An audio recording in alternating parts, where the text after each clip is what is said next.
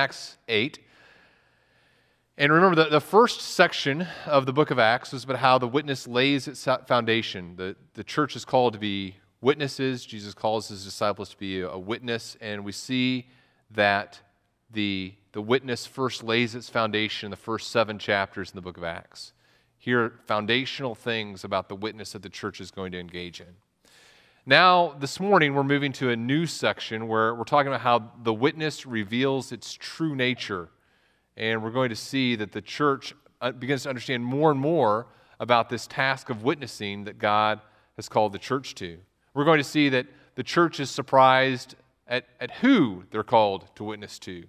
The church is going to be surprised at how this witness takes place. And one of the aspects of surprise takes place this morning as the church finds out that the gospel is spread through persecution.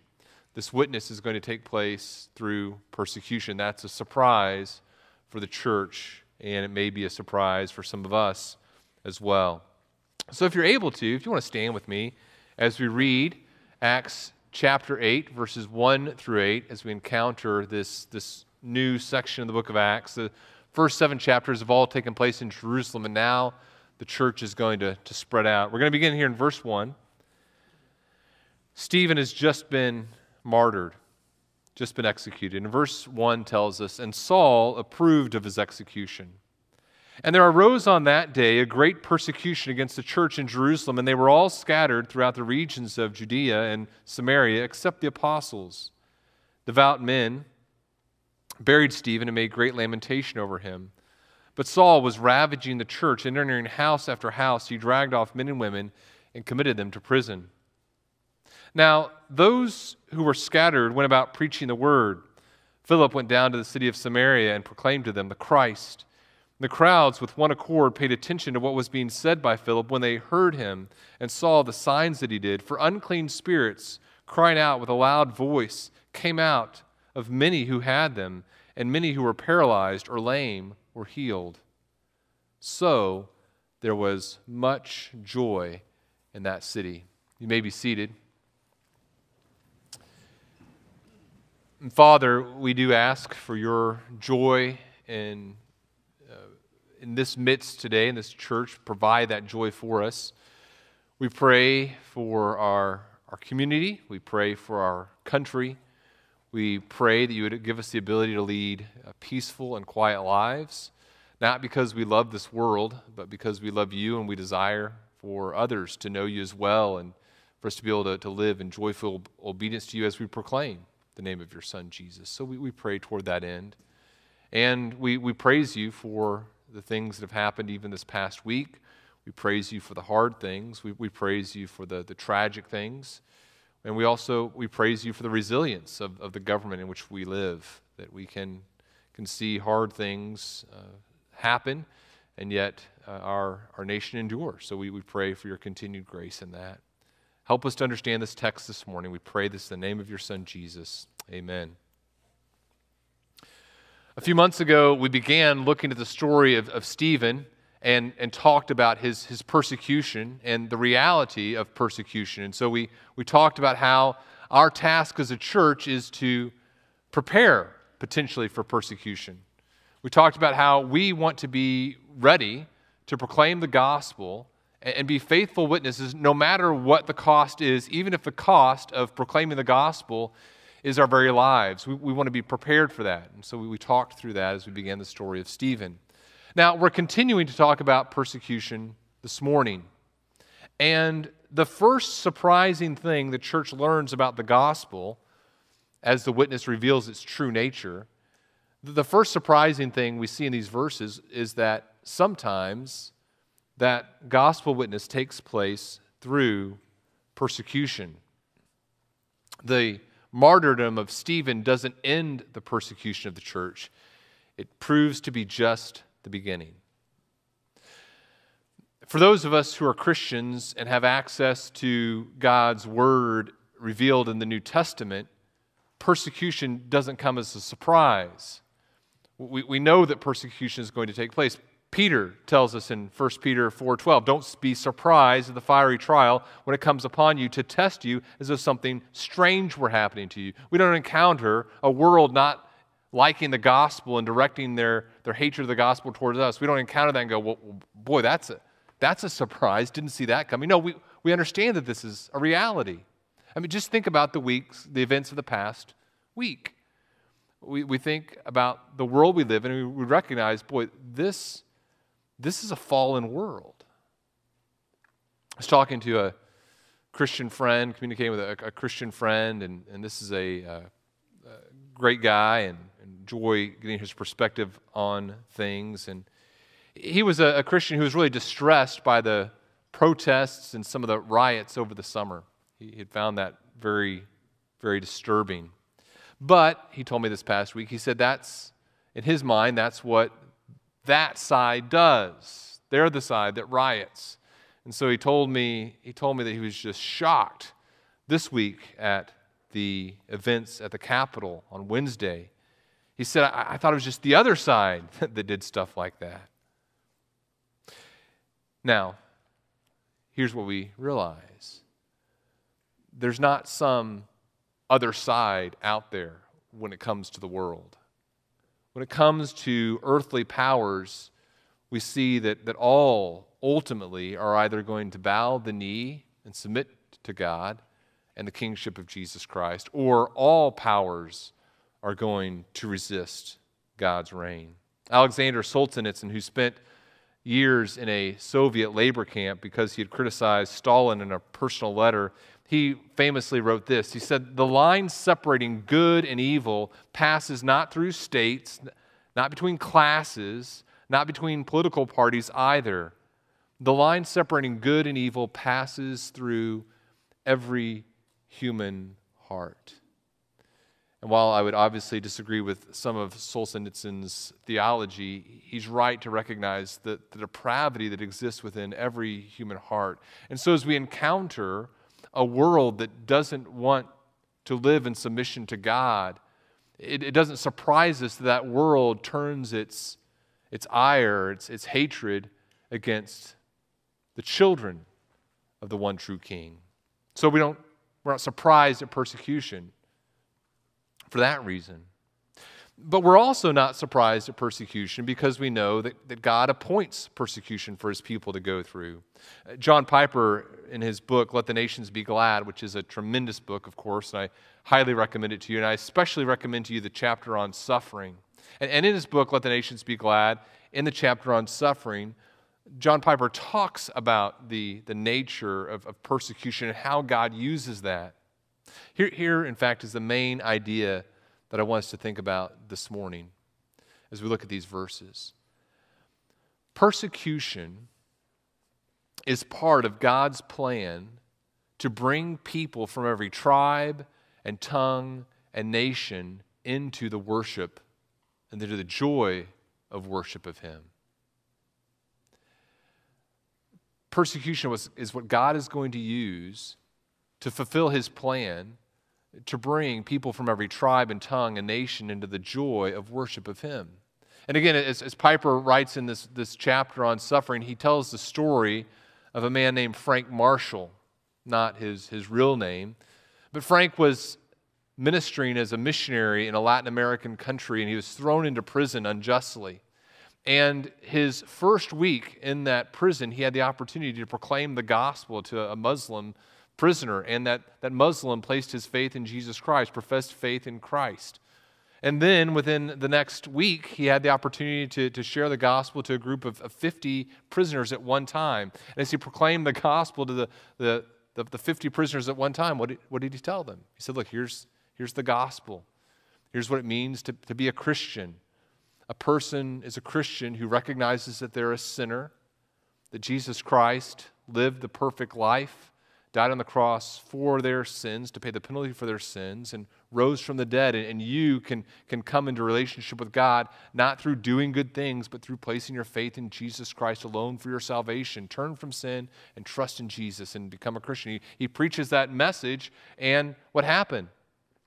30 of the 50 men who were there in that prison listening to Frank share that message turned in their lives and placed their faith publicly in Jesus Christ as Savior.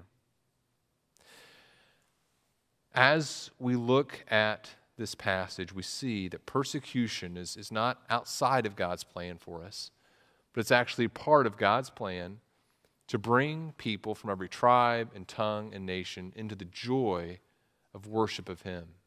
So let's look at two things. We're going to look at the sorrows of persecution, then we're going to look at the joys of persecution. Let's begin by talking about the sorrows of persecution, and we see this in the first three verses. And if you have your Bibles, look at the first three verses of Acts chapter 8 with me. There's a couple things I want you to notice. First of all, notice who is being persecuted. It is the church. Verse 1, it says, Paul approves of Stephen's execution, and it says, there arose that day a great persecution. That's the first time that word has been used in the book of Acts. A great persecution against the church. So who's being persecuted? It's the church. And that word has been used a couple times in the book of Acts. It's continued to be used. We're going to talk about it more as we go through this study. But that word is the Greek word ecclesia. We get the English word ecclesiology, or the study or theology of the church from that word ecclesia. It means gathering or assembly. It describes a group of people who are gathering together for a specific purpose. And what we see is that the early church has been identified as a unified body. There's a group that they look at, and the people say, okay, that's this, it's this organization, it's this group, it's this ecclesia, this gathering. And they are identified by their profession of faith in Jesus Christ as the Messiah, and they are identified as being part of that ecclesia, that gathering, because they've been baptized in the name of the Father, the Son, and the Holy Spirit as they profess Jesus as Christ. There is an in and an outside to the church. There's unity as they exist inside this body. So they're the ones who are being persecuted. And who is doing the persecuting? Well, the text tells us that it's Saul and the Jews that are behind this assault on the early church. It says that Saul approves of Peter's execution, of Stephen's execution. And then in verse 3, Saul was ravaging. Luke draws our attention to Saul in particular. Saul was ravaging the church and entering house after house. He dragged off men and women and committed them to prison. Saul, or Paul, would tell us later in Galatians chapter 1, he says, you've heard of my former life in Judaism, how I persecuted the church of God violently. And what was his purpose? He says, I was trying to destroy it. His goal was to destroy the church. And so we see the persecution. It is severe. Stephen is paid for his faithfulness with his life. As we've gone through the book of Acts, notice it started off with warnings in chapter 4. Then there was a flogging in chapter 5. Stephen was killed in chapter 7. And now it's church-wide persecution.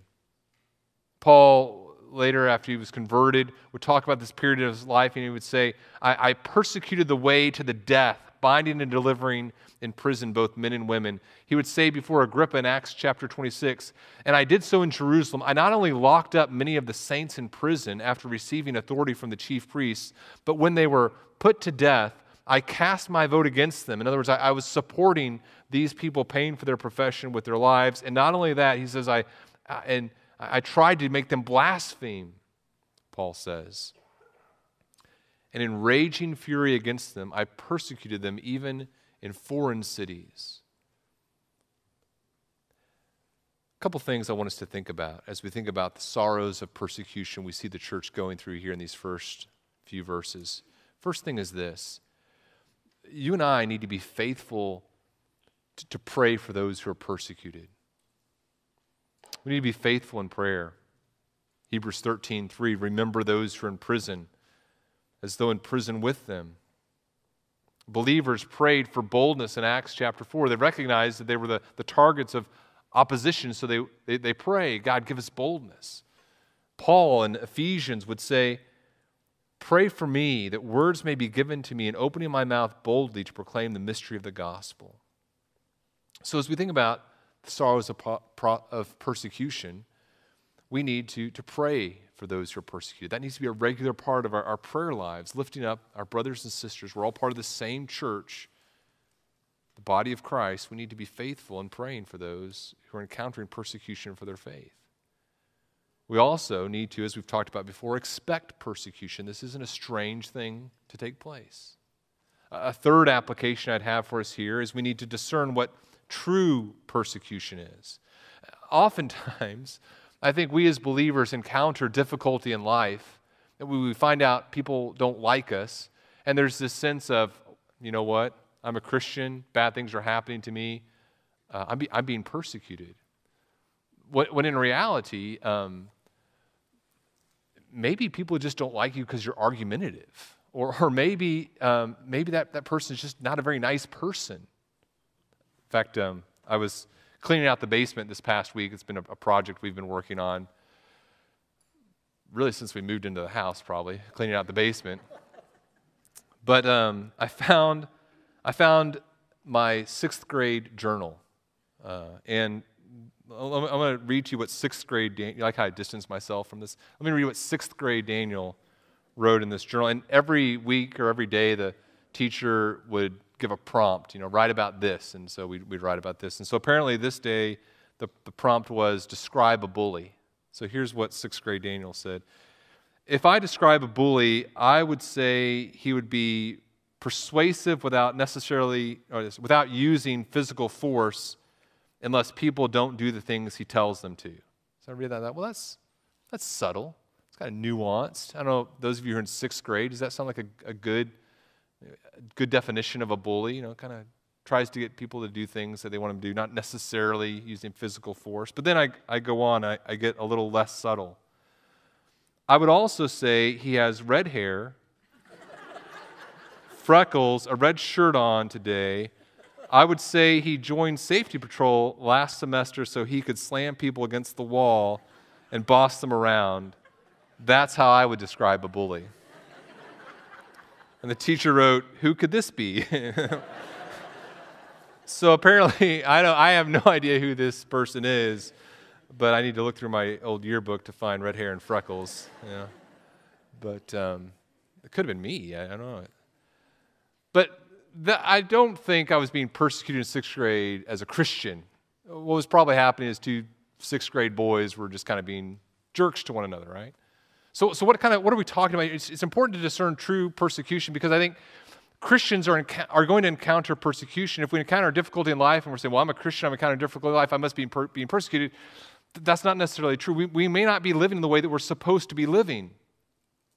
When I say I'm being persecuted for my faith, what I should mean is, okay, because I'm proclaiming my faith in Jesus Christ and living the fruit of the Spirit is being exhibited in my life, that's the reason for the difficulty that I'm facing. So in other words, a person knows that I'm professing Christ, and so they're making my life difficult because of that profession. They want to destroy that faithfulness of the profession. That's persecution. Or if they see the fruit of the Spirit exhibited in my life and they're taking advantage of me because they know that I'm going to be a gentle, kind, loving person, that's where I'm being persecuted because of who I am in Christ. A family member hears about what you believe because you're trying to live in obedience to God, and they ostracize you. They say, I don't want anything to do with you because of the things you believe about God and His call in your life. That's what we're talking about here. Or the workplace, you are told you have to do certain things that violate who you are in Christ. And you say, look, I can't do this because of who I profess as my Lord and Savior. And they say, well, you either do this or you lose your job. That's persecution. That's opposition to a person living in kingdom obedience to God. Final application I'd have for us here as we think about the sorrows of persecution is we need to mourn persecution. We need to feel sorrow over this. It's really easy for us sometimes whenever a person tells us about sorrow in their life or hard things that are happening, we say, you know what? God has a purpose in that, and here's what the purpose is, and so you need to not be sad. That's not necessarily helpful, right? It says here in verse 2 that there is great grief that the church feels over Stephen. And we're going to get in a second the joys of sorrow and persecution, the joy of persecution, how God uses persecution to share the gospel. And is that exciting? Yes. And is that amazing? Yes. And is God great for doing that? Yes. But let's not miss the real sorrow that exists. Stephen has just paid for his profession of faith in Jesus Christ with his very life. And his friends mourn that. The psalmist says that God has kept count of our tossings. The psalmist says, you put my tears in your bottle, are they not in your book? We want to acknowledge the reality of the sorrow of persecution. But now let's talk about the joys, because there are joys of persecution. Let's talk about the joys of persecution in verses 4 through 8. I want to suggest to you that verses 4 through 8 are some of the most beautiful and comforting words in Scripture. We don't want to minimize the reality of the sorrow of suffering for the name of Christ, but as we look at these verses, we encounter some beautiful things. In fact, there's four incredible things from these verses I want you to notice. First of all, I want you to notice how a sovereign God orchestrates the movement of his people through persecution. So keep your finger there in Acts chapter 8. Turn back to Acts chapter 1. And remember what we saw in Acts chapter 1 as Jesus gives instructions to his disciples about what they're to do. In Acts chapter 1, they're asking, okay, what's the plan, Jesus? And in verse 8, he says, you're going to receive power when the Holy Spirit has come upon you, and you'll be my witnesses. That's their role, to be witnesses to who Jesus Christ is, to proclaim the gospel. And he says, you're going to be my witnesses where? In Jerusalem, and in all Judea and Samaria, and to the remotest parts of the earth, to the end of the earth. Now, what's happened since Jesus has said those words? They've been witnesses. So they're supposed to be witnesses in Jerusalem, Judea and Samaria, the remotest parts of the earth, the ends of the earth. Now, what's happened so far? Where have they been? The first 7 chapters. They've been where? Jerusalem. There's no indication that they've been in Judea and Samaria, or that there's a plan to reach Judea and Samaria, much less the ends of the earth. So what happens? Persecution. As you turn back to Acts 8, they're supposed to go to Jerusalem, then Judea and Samaria. What happens? Verse 1, great persecution, and they're scattered. Where? Judea and Samaria, exactly where God has said that they're to go. Persecution is what a sovereign God uses to move his people at times. Paul would say this in 2 Corinthians 1. He would say, blessed be the God and Father of our Lord Jesus Christ, the Father of mercies and God of all comfort, who comforts us in all our affliction, so that we may be able to comfort those who are in any affliction with the comfort with which we ourselves are comforted by God. For as we share abundantly in Christ's sufferings, so through Christ we share abundantly in comfort too, if we are afflicted. If we encounter affliction, it is for your comfort and salvation. And if we are comforted, it is for your comfort, which you experience when you patiently endure the same sufferings that we suffer. The implication is, you are not where you are by accident. God has caused affliction to come upon you so that he can place you in exactly the place he desires you to be. The suffering that God has appointed you to go through has placed you in a unique place around others who need to hear the gospel. We as a church of several hundred people cannot go everywhere. In fact, contemporary evangelicalism gets just so messed up, right? We think, okay, bring everybody to church, get them saved, and then the world needs to act like the church. In reality, we understand the world is lost. We come to church to equip the saints, to engage in worship together, and then we go out the places that God puts us and we proclaim the gospel. And some of the places that God puts you, he does so through suffering, through persecution. We can't take several hundred people into the hospital waiting room, but you may be there. We can't take several hundred people to the funeral home. But God may take you there. We can't take the whole church as a church to prison, but God may take you there. God orchestrates the movement of his people through persecution. Where you are, you're there because God has placed you there. That brings us to the second thing that I think it's important to notice in these verses. God's people fulfill their calling to proclaim Christ often through persecution. God's people fulfill their calling to proclaim Christ often through persecution.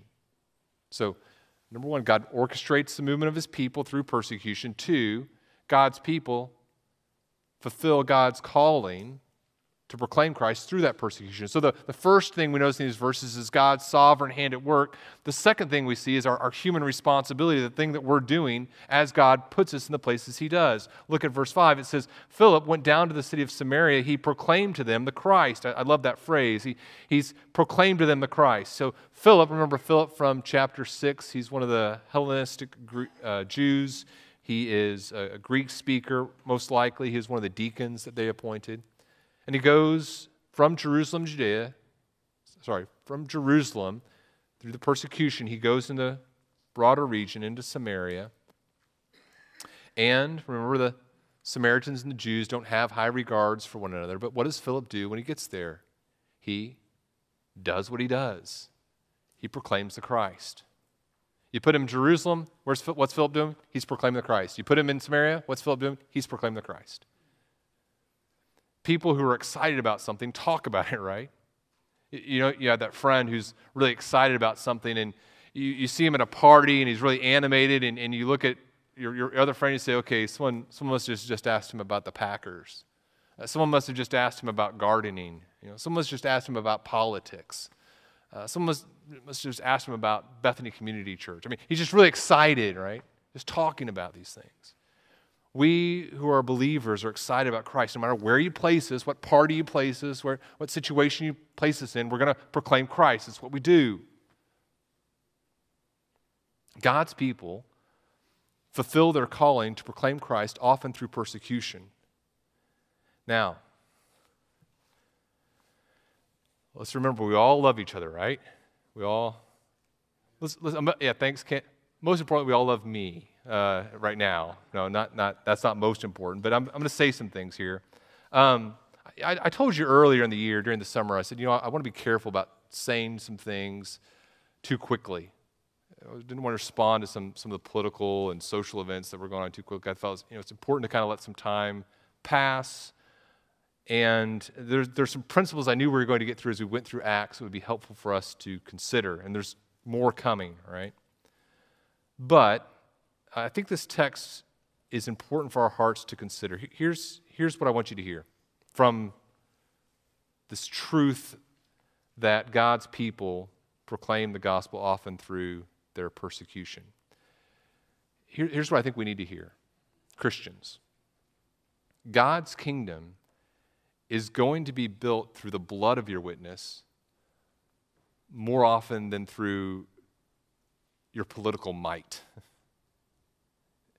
God's kingdom is going to be built through the blood of your witness, not your political power. Let me be more specific. During the summer, I thought about this passage's principles in relationship to some of the protests and some of the riots that came from those protests. And I thought, boy, if I were speaking to certain Christians right now, and I hear some of the things they're saying, I would really caution them about the language that they're using. The idea that past or present sins justify responses of the flesh is deeply, deeply concerning. And if I was talking to some people who are involved in some of the Black Lives Matter movement, and I'm not saying all people that believe this, but some of the words that I was hearing were greatly concerning to me that were coming out of Christians' mouths. I would have said to them, look, being persecuted is the way of Christ. And so be very careful. Engaging in persecution is not the way of Christ. fleshly responses to persecution is not the way of Christ. Being persecuted is the way of Christ. That's some things I would have said over the summer. Now, as we come to this passage today, there are some different things I would say to this audience. Honestly, I never had, in our church, I never had anyone come to me over the summer and say, Daniel, look, I am really, this Black Lives Matter movement, I'm all in. Okay, that's not where we are on average politically here. But I would say this to us, to the people that I hear from a lot. I would say, look, be careful. Don't provide cover or excuses for people in positions of power who are exercising that power in fleshly ways. Don't be the person who provides cover or excuses for people who are exercising power in fleshly or ungodly ways. There is a belief right now, I think you would agree with this, there's as political parties think about the future, one political party, I think, believes right now that in order to, as they think about the future, and as politicians kind of vie for that future mantle, there's a belief among politicians of a party that to get the evangelical support, they need to be angry and divisive. And to be, the more angry and divisive I am, the more likely I am to get evangelical Christians excited about supporting me. That's the belief I think they have. Now, I know we live in a binary political system. You have to make hard decisions, decide what you will and won't overlook. But my encouragement to us as a church would be this. Realize as we look at God's plan for his church that we must not be the people who engage in or support the works and deeds of the flesh. Galatians 5 tells us sexual immorality, impurity, sensuality, all those things are deeds of the flesh. And so if a movement or a party or something is engaging in those things or celebrating those things, that's not what we provide cover for. But what else does it say are deeds of the flesh? Idolatry, sorcery, enmity, strife, jealousy, fits of anger, rivalries, divisions, dissensions, envy. All those things are also deeds of the flesh, and we as Christians cannot be those who provide cover or encourage such things. That would be my encouragement to us as we think about this time in our country's life right now. Paul says, I warn you as I warned you before, those who do things like that, enmity, strife, divisions, dissensions, those are the people who will not inherit the kingdom of God. You say, well, Daniel, what does that mean?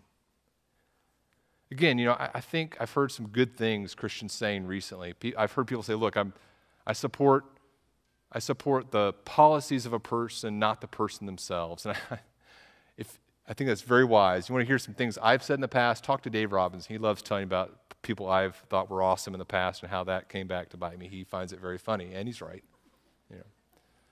But I've heard people say this as well, and here's my caution. I've heard people say, look, I don't care about the personality of a person. And as they describe the personality, they're describing fleshly deeds. Or they've said, look, I celebrate the fleshly things that a person does. I celebrate the divisive words. I celebrate the fits of anger. I like that. I want someone to do that for me. And let me caution you, believers. Let me just caution you. Let me caution you that that's not us. It is far more likely that we are going to proclaim the gospel through persecution than through engaging in works of the flesh. No politician is perfect. No person is perfect. I'm not saying only vote for perfect people. I'm pleading, don't celebrate fleshly deeds. That's not us. That's not the church. Paul tells Timothy, have nothing to do with foolish, ignorant controversies. You know they breed quarrels. In other words, quarrels is not something we're a part of as believers. We're strong. We stand firm in the faith, but we're also gentle. We're meek. Meekness is not weakness. The Lord's servant, Paul goes on, must be not quarrelsome, but kind to everyone, able to teach, patiently enduring evil, correcting his opponents with gentleness. God may perhaps grant them repentance leading to a knowledge of the truth, that they may come to their senses and escape from the snare of the devil after being captured by him to do his will. That's our goal. That's our mission.